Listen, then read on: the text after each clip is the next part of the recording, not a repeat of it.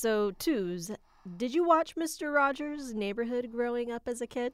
Boy, did I. Mr. Rogers and The Price is Right were my go-to shows when I would stay home sick from school. Of course, I watched him plenty when I was younger as well. What about you? You watch The Price is Right? Yeah. You are an eclectic kid. Yep, Bob Barker. More so than me. I was like watching I Love Lucy reruns and Buffy. No, I definitely did I Love Lucy, but that was like Nick at Night. See, I remember watching it during the day when I was sick, but there you go. We're getting off track here. Shall we go back to the neighborhood instead, Tuesday? Let's. I'm Tuesday, she's Kaylee, and this is Whiskey and Popcorn.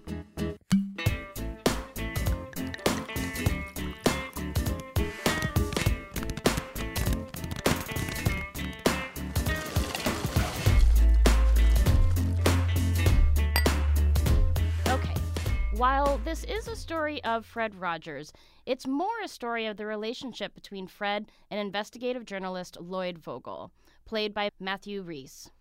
Lloyd has been tasked with interviewing Fred for this top 100 most influential type article, and like most of us, he goes in a little cynical. I mean, can a grown man really be that happy and loving and lacking vices or even anger? And those are really valid questions. And I think even today people still wonder that about Totally. Fred Rogers. Yeah. But Fred doesn't disappoint. He is exactly as he is. He is himself there in front of the camera, and it really throws Lloyd off guard. And just a little bit of background here on Lloyd. He comes with a lot of childhood baggage. And when we meet him in the film, he already has a new baby with his wife, who is black. So they're an interracial couple. And this is set in the mid to late 90s, approximately 1998.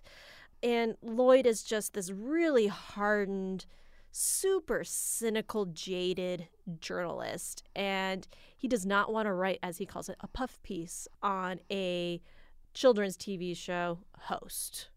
However, what ends up happening in the film is this sort of cat and mouse game that eventually breaks down Lloyd's cynicism and helps him move past his trauma, his childhood traumas. At times, it's hard to tell who is really interviewing whom. This is the true story based on the award-winning journalist Tom Junode's 1998 Esquire profile on Fred Rogers and the real-life friendship that developed between these two men. Mr. Rogers, I'm here to interview you. It is so nice to meet you. This piece will be for an issue about heroes. Do you consider yourself a hero? No, not at all. Oh, I like that. I insisted he read you before we agreed. And did he? Every article we could find.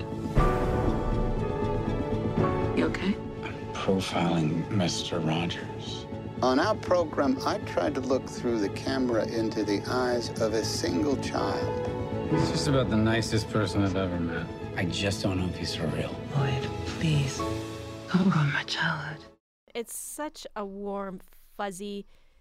Well, I take back the fuzzy. It's not a fuzzy feeling, but it's definitely a warm, getting at your heart kind of film. And there's only one person who could play Fred Rogers, which is Tom Hanks.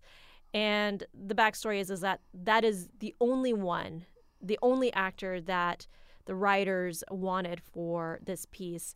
But Tom Hanks had actually rejected the script multiple times until the director Mariel Heller came on board, which I thought was really interesting. And then Matthew Rhys, who you'll recognize from The Americans, The Post, and Burnt, is journalist Lloyd Vogel. And so it's really a dynamic between these two men. There are other characters, obviously, in the film. We get to actually meet Lloyd's father. Lloyd's wife is there, his editor. But these are mostly just side characters. And this is a story really about Lloyd coming to terms with his own past griefs and being able to move on. So it's a very cathartic journey. And it's a very different take on doing a biopic of a famous individual like Mr. Rogers, because you think, oh, it's going to be about Fred Rogers. It's not. It's about the journalist. And I almost liked this format better. If you guys are avid followers of us, you know that we painstakingly followed along on the Fred Rogers documentary through several different film festivals trying to get in. And what is interesting is these two movies pair so well together. Oh, yeah. That I almost feel like I wouldn't have liked this movie as much if I hadn't seen the documentary before. Oh, absolutely. Won't You See My Neighbor is still one of my top documentaries for the last 10 years. That has not changed this year either. Like, I still feel like that should have won the Oscar for this year, and I'm mad about it. Yeah. It was so excellent because you get to meet all the people in and around Fred's life, and a lot of those individuals in the documentary who worked with him, his own wife, make appearances in this film, and it's like you wouldn't notice those little cameos at all unless you had seen the documentary. I almost feel like I have a strong recommendation that you should see the documentary before seeing this film. Yeah, absolutely. They just go so hand in hand, and it's this beautiful pairing of films. And the other thing is, too, because the documentary really highlights just sort of like all these background foundational aspects to who Fred Rogers was, like how Daniel Tiger is an aspect of Fred Rogers, how King Friday is also an aspect of Fred Rogers, which when Tom Hanks playing Mr. Rogers in this film brings out Daniel and King Friday to introduce them to Lloyd, and Lloyd is like, can you just put the puppets away? I sat there going, you just turned down Fred Rogers and you don't realize that these are aspects of who Fred is. It's him talking to you through this medium.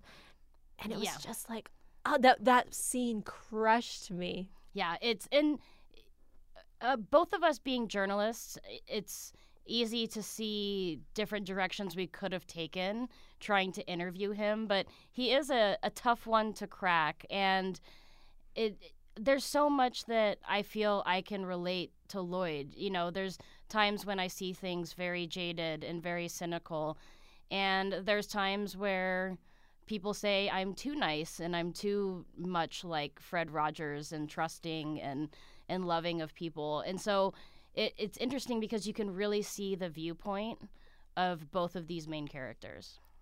Absolutely.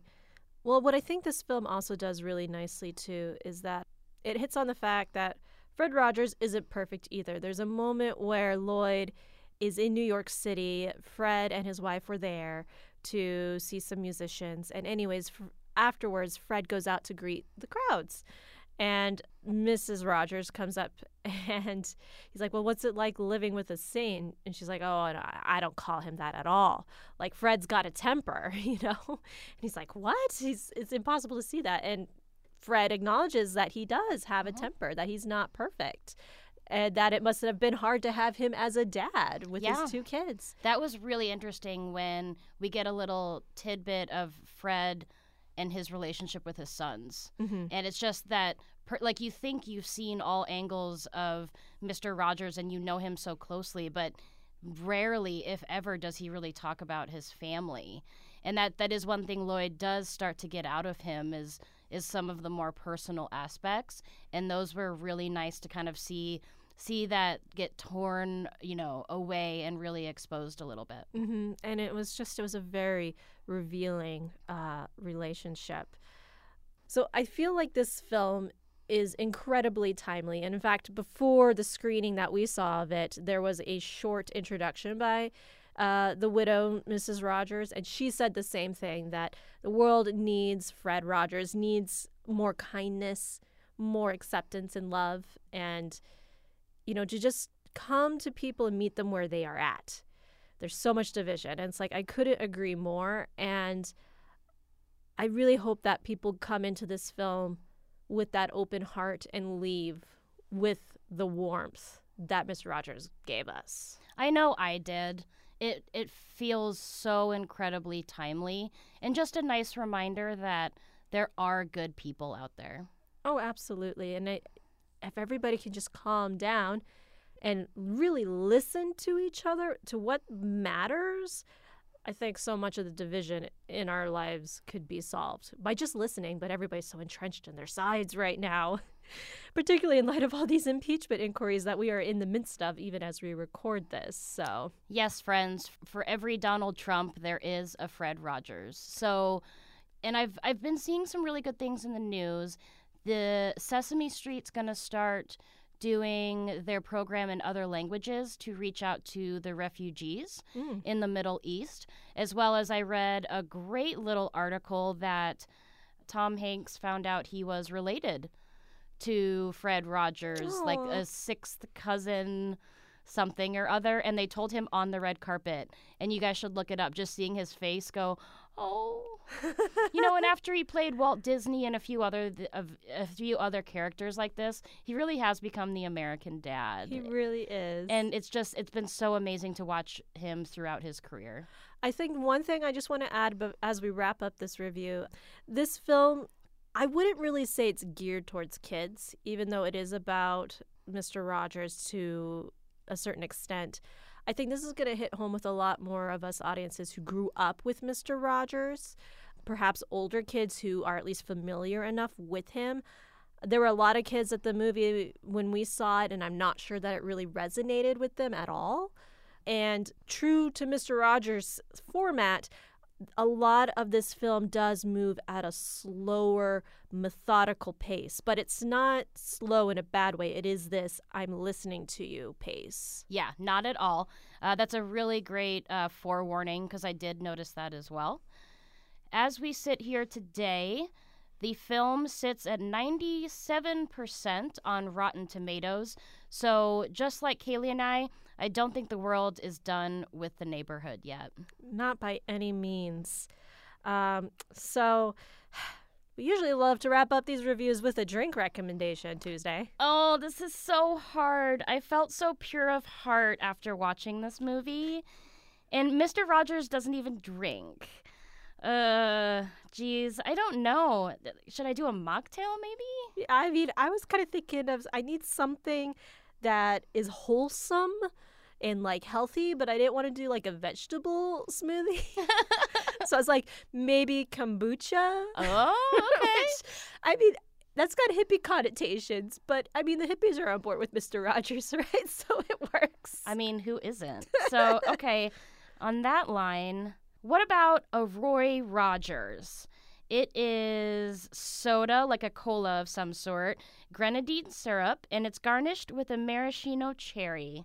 So sweet and innocent. I might have a Shirley Temple to go with that. Wonderful.